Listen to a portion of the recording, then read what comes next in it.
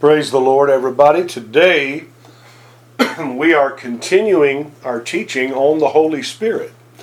And I believe this is our third time together dealing with this all-important subject. The third member of the triune Godhead, God, the Holy Spirit. And let's start off today, if you would. Let's read from Acts chapter 10. And I want to begin at the 9th verse. Acts chapter 10, we'll start at verse 9. And I want to talk to you today about obeying or being obedient to the initial promptings of the Holy Spirit in your life. So let's look here at Peter's vision. Acts 10, verse 9, the Bible says, "The next day, as they went on their journey and drew near the city, Peter went up on the housetop to pray about the 6th hour. Then he became very hungry and wanted to eat, but while they made ready, he fell into a trance and saw heaven opened, and an object like a great sheet bound at the four corners, descending to him and let down to the earth. In the sheet were all kinds of four-footed animals of the earth, wild beasts, creeping things, and birds of the air. And a voice came to him, 'Rise, Peter, kill and eat.' And Peter said, 'Not so, Lord, for I have never eaten anything common or unclean.' And a voice spoke to him again the second time, 'What God has cleansed, you must not call common.'" Now, we're not going to preach on this vision today, but it's a great lesson for us in the church today. And one thing I will say about it, our focus is going to come a little bit later in this passage. But one thing I will say about the vision that Peter had in the 10th chapter of Acts is this. The Holy Spirit will always lead us into truth, and the Holy Spirit will always lead us into reality, the reality of God's truth. And what I mean by that is, especially in charismatic Pentecostal circles, we tend to get these preconceptions about things rooted in us and grounded in us from years and years of tradition or whatever the reason. Things that we think are this or we think they're that, or some things we are just so sure are right, and other things we just so sure they're wrong, and all of these preconceptions. But the Holy Spirit of God wants to lead us into the reality of those situations. And I could name examples. We won't do it because if I get started on that, we'll have to deal with it a while. But the most important thing for any believer is not to memorize a set of bylaws for your church or your organization. The most important thing is not to build upon the tradition of the past if it's not anchored squarely in the Word of God. The most important thing for you and I as believers is to first of all be square on the Word of God in all that we preach, teach, and believe, and think and do. And secondly, it's tremendously important that we obey the promptings, the teachings, the guidance of the Holy Spirit that has been sent to indwell us as believers. This is why Jesus said, "I go away, but I'm going to send you the Comforter. And He's going to be in you. And He's going to bring to your remembrance the things I've taught you." Hallelujah. And so this is tremendously important. Let's pick up our narrative again. Verse 16, chapter 10, the book of Acts. "This was done 3 times, and the object was taken up into heaven again. Now while Peter wondered within himself what this vision which he had seen meant, behold, the men who had been sent from Cornelius had made inquiry for Simon's house and stood before the gate. And they called and asked whether Simon, whose surname was Peter, was lodging there. While Peter," here it is in the 19th verse, "while Peter thought about the vision, the Spirit said to him." And then it tells what he said. But I want to leave it there.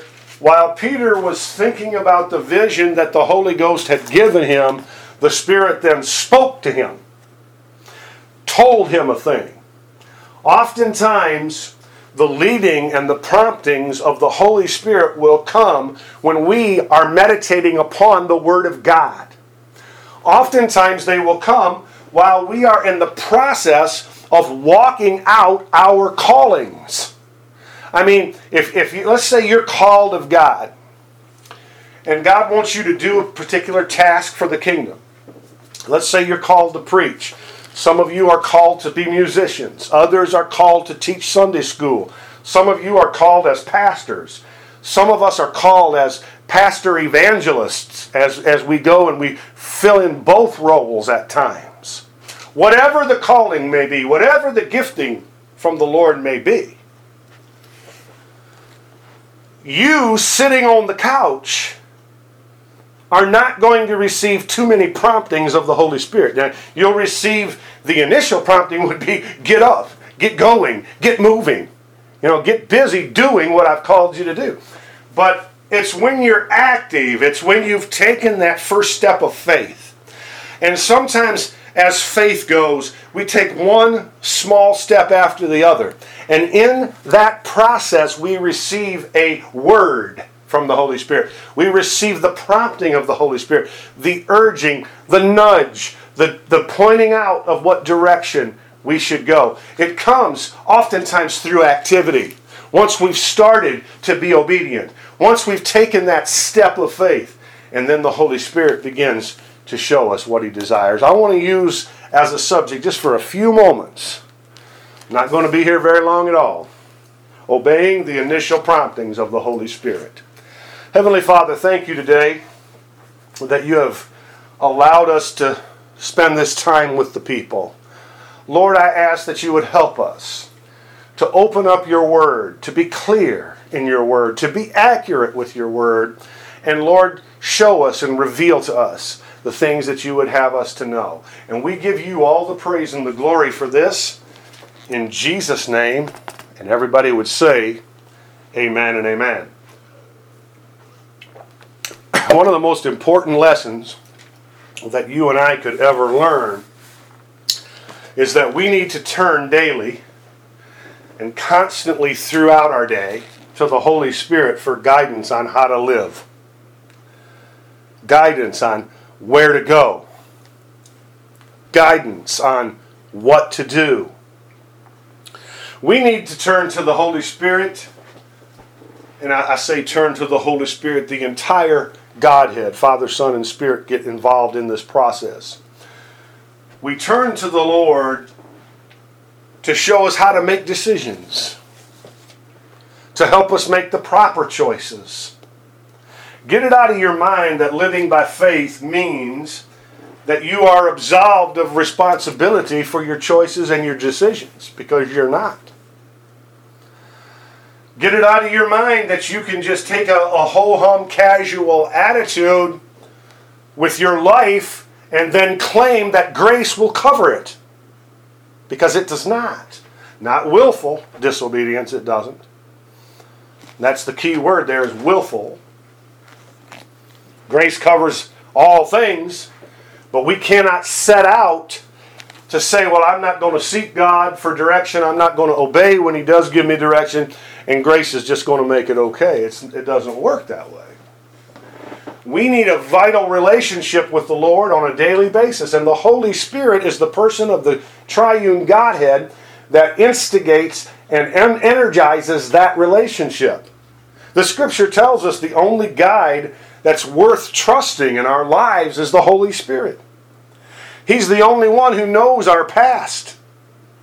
From the moment we were conceived to the very moment we're living in right now. And the Holy Spirit also knows our future from this day forward throughout all of eternity. Praise God. Only He, only the Holy Spirit, and this is one area, the verse of Scripture in the book of Romans that in the King James Version, I don't like the translation where it says the Spirit itself makes intercession. No. The Holy Spirit is not an it. The Holy Spirit is a person. It's a He. And so the Holy Spirit, He, is the only one who fully knows God's plan and purpose for you and for me today, and for every single day of our lives. You see, the Holy Spirit already knows God's plan for you and for me. He knows the plan for us both corporately and individually. And so as we begin to fellowship with the Holy Spirit, listen, He leads us into the center of God's will for our lives. Any opinion outside of the Holy Spirit can only offer part of the full truth. The Holy Spirit knows the full truth completely. And this is what I often say as it refers to church and to denomination. Somebody asked me the other day, and I despise it when people try to put me in a box. You know what I mean? when people try to, label you. Are you Baptist? Are you Presbyterian? Are you Pentecostal? Are you Assembly of God? Are you Catholic? Are you Episcopalian? And I just tell people I am a Reformed Baptist-Costolarian, because I am, one thing I've learned in my life, I haven't learned near as much as I should have learned, okay? And I'm still very much in process. But one thing I have learned in my life is that there's a little bit of truth that the Baptists preach. There's a little bit of truth that the Presbyterians preach. There's a little bit of truth that the Pentecostals preach. There's a little bit of truth that the ultra-conservative fundamentalists preach. And there's a little bit of truth in what the Word of Faith preaches. There's a little bit of truth in all under the scope of Christianity. Yes, that's right. There's truth even among those that we do not agree with doctrinally or theologically. But yet they have some things right. And we would be dishonest to claim that they didn't. I made this statement the other day. A couple people got angry with me. But I'm going to tell you, some of what the Word of Faith preaches is right. Some of what they teach is right. And not everybody who is even preaching a motivational message has it wrong. Some of it's right. Now, we don't need a steady diet of that. But my point is, and the reason I'm a Reformed Baptist-Costolarian is because the only one who has the full truth, the only one who has the total truth, is the Holy Spirit. God Almighty is the only one that knows the complete picture. And the Holy Spirit will reveal to us in pieces of that totality. Okay? And this is why, I'm going to get off this in a second, but this is why on some of these theological, homiletical, hermeneutical, doctrinal issues, as long as it doesn't touch the essentials of the faith, we should learn to agree to disagree and to get along with one another and work together to get people saved by the blood of Jesus. And that's the bottom line on that issue. A lot of people don't want to hear that, but it's true. The Lord never said in His Word that we were to be found 100% correct at all times. He said He wanted to find us faithful. And there is room for all of our distinctives. And we can still love one another and still work together. Okay, moving right along. Jesus, in His teaching, repeatedly referred to the Holy Spirit as the Spirit of truth. Note what He said about the Holy Spirit's activity in your life. He said, the Holy Spirit will guide you into all truth, for He will not speak on His own authority. But whatever He hears, He will speak. And He will tell you things to come. And that's in John 16:13. So the Holy Spirit, and let's say it this way, the entirety of the gospel, and really the entirety of the Word of God, from Genesis to Revelation, is to edify, to uplift, to put at front and center, to exalt, One person. Jesus Christ. God the Son. You hearing me? The Holy Spirit doesn't want any glory for himself as that third member of the triune Godhead. The Holy Spirit will point you to Jesus. The Bible says you can't even have a relationship with the Father unless you come through Jesus. Jesus is the focal point. Jesus is front and center of everything about God's dealing with the human race, because Jesus went to the cross and paid the price for the sins of the human race. So the Holy Spirit doesn't originate. It's hard for us to think in human terms like this. But the Holy Spirit doesn't. He's not the originator of truth. The Holy Spirit is the revealer of truth. And in the sense that as part of the Godhead, of course, he has originated truth. But truth is found in God, Father, Son, Holy Spirit. The third person in the role of the Holy Spirit, his efforts is to reveal that truth that comes from another world, truth that is other than we are, and he reveals it to us sinful, poor, finite human beings. The Holy Spirit reveals truths of eternal import to our hearts and lives as we follow the Lord. The Spirit of truth is like an inner compass inside of our lives, always pointing us toward what Jesus would be.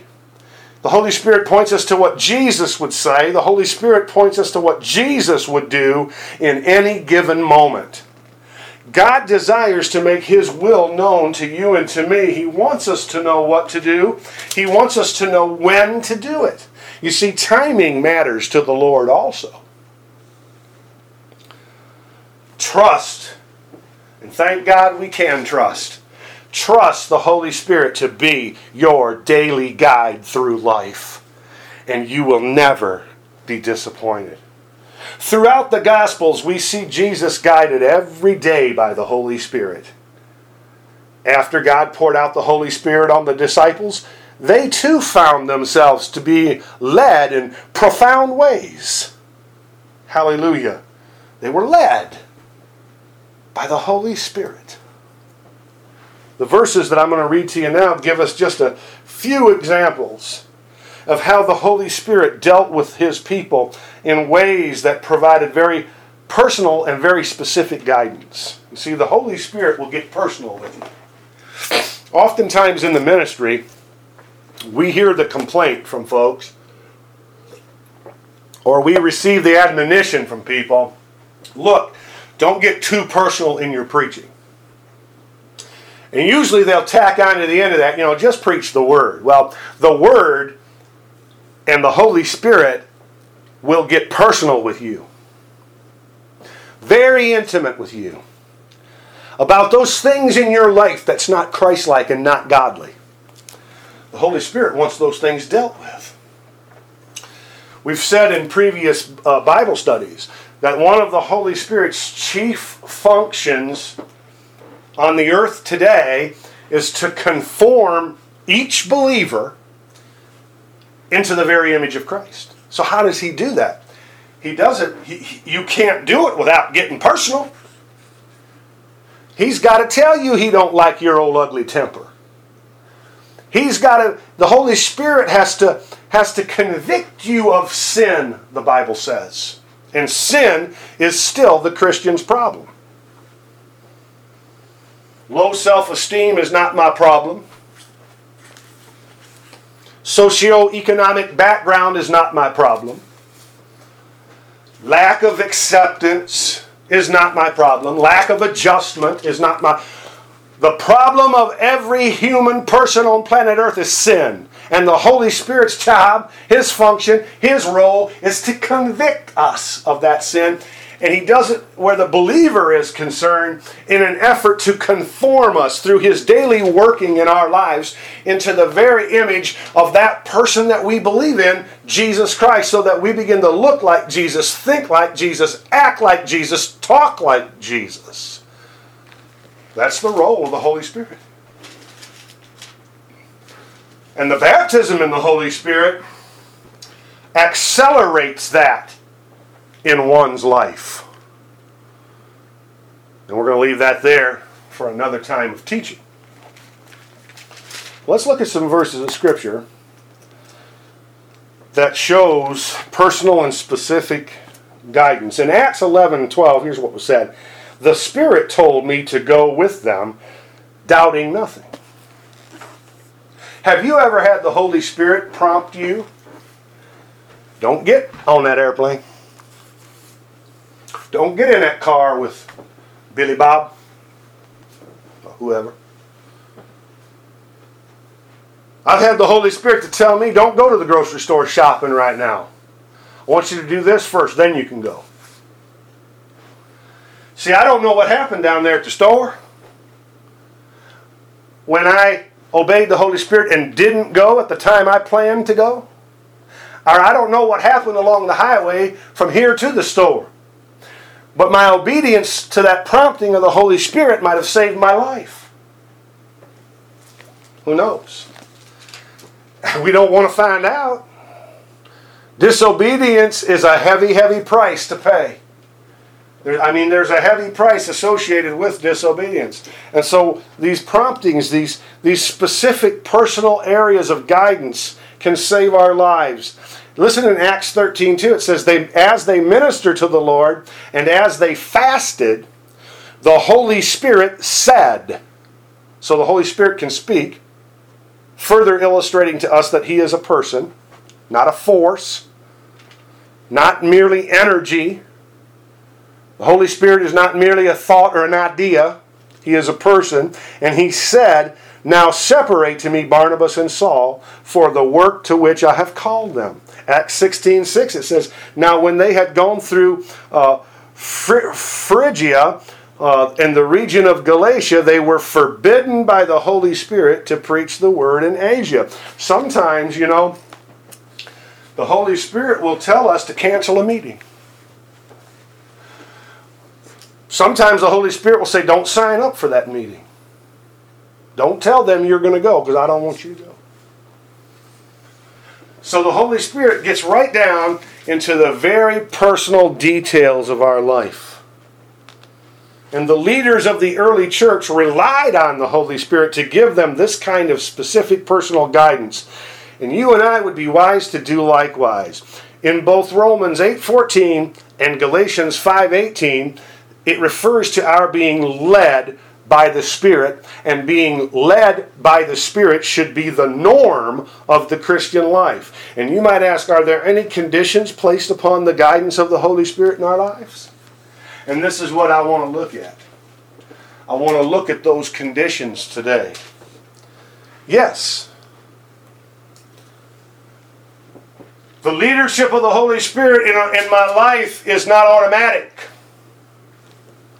The Holy Spirit is a gentleman, and He does not force His will upon anyone.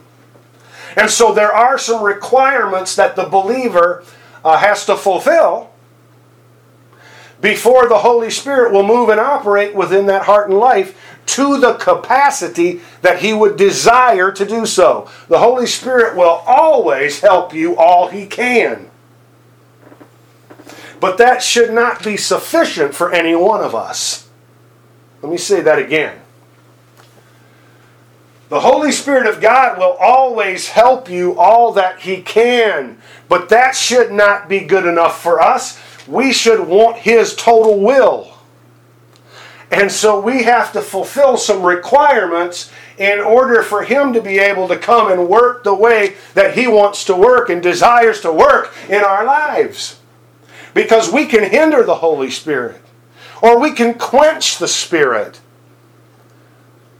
if we do not do what the Lord's about to show us right here. The first one is we must stay yielded to the Spirit. Let me say that again. We must stay yielded to the Spirit. We must say yes to the Spirit whenever He prompts us to take a certain action or to say a certain word. We must give mental assent to the Spirit's direction, and then we must actually obey His prompting and follow through by doing or by saying what He has called us to do or say. There are too many in the church today that have the erroneous concept that they don't have to do anything.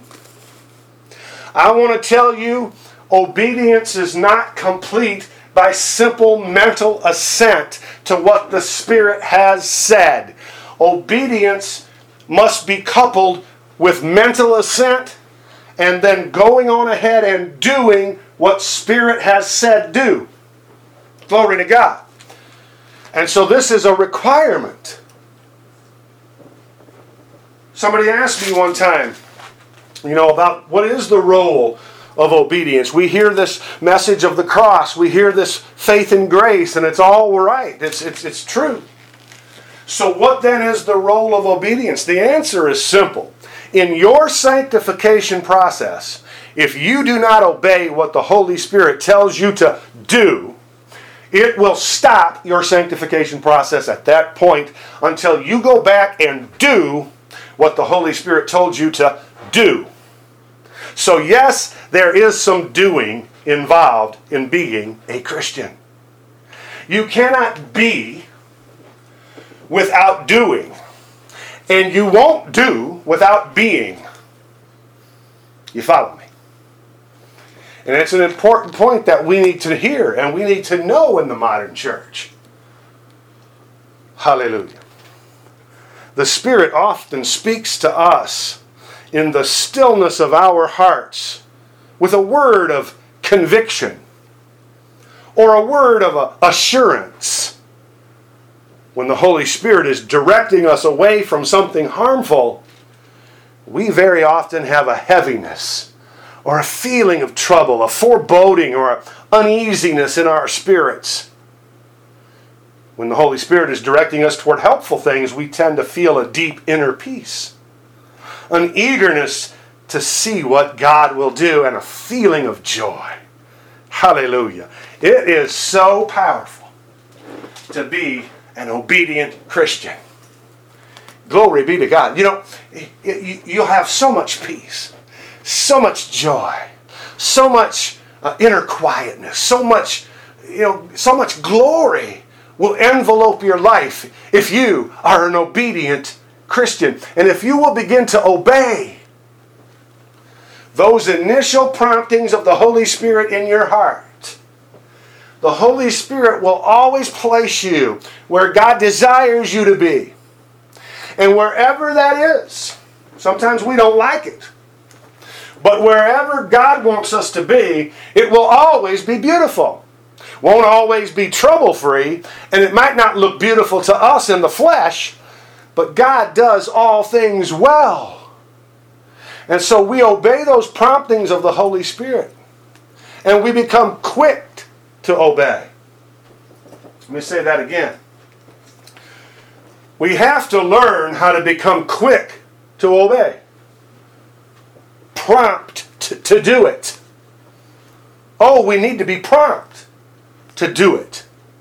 And then the Lord truly begins to form us into image of Christ. So how can you know if you're yielded to the Holy Spirit?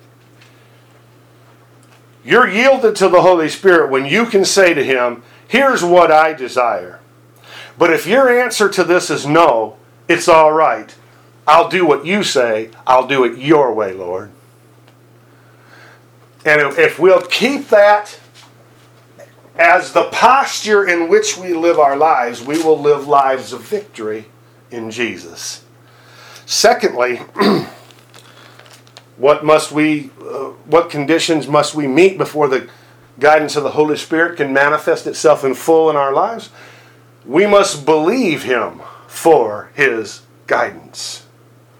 You're much more likely to hear what the Holy Spirit has to say if you're actually listening for Him to speak. We're much more likely to see the Holy Spirit's direction if we're looking for His signs. Hebrews 11:6 tells us that God is a rewarder of those who diligently seek Him. We are to be diligent in seeking His guidance, diligent in asking Him for it, diligent in watching for it. You know, some people say, well, we'll pray this prayer, and we're praying diligently for this prayer request, whatever it is. But I want you to know that it doesn't stop there. We don't then just sit on our hands. The Bible says we're to be diligent in watching for His answer. Diligent in anticipating the answer that God is going to give to our prayer. And it's the same way in seeking God. What does it mean to seek the Lord? And a whole litany of Christian disciplines are involved in this, folks. We seek the Lord through His Word. We seek Him through listening to teachings, just like this one that you're hearing. We seek Him in listening to sermons, going to church. We seek Him in prayer. That's a big one. And we should diligently be looking for opportunity and then for answer to what we have petitioned the Lord for. And then we should be equally as diligent in receiving His answer. So we are diligent in asking, we are diligent in anticipating the answer, and then we are diligent in receiving the answer that we asked Him and are anticipating Him to bring. And how do we get that anticipation? Through the Word of God. When we know what God says about these things, and as we're studying the Word, as we're in prayer and Bible study, in our own personal times, or even in corporate times of church or whatnot, as we're studying the Word, the Holy Spirit will speak to us, and He will apply that Word. He will make it rhema to us. He will apply His Word, Logos, His general Word, He will apply specifically to me, to my need, to my situation. He will say, here is what I want. And then we begin to anticipate that coming into manifestation. Eagerly. Diligently. And the word diligent carries with us, we're going to make preparation. Hallelujah. We're going to care for it. I mean, I've often said this, if the Lord gives me joy, I need to tend that garden of joy. If the Lord gives me peace, I need to tend to that crop of peace that I want to see continually manifest in my life. And so Christianity and the message of the cross is not a lazy man's faith. There's plenty to do. Hallelujah. But we do it all under the unction and the guidance and the leadership and the prompting and the birthing of the Holy Spirit.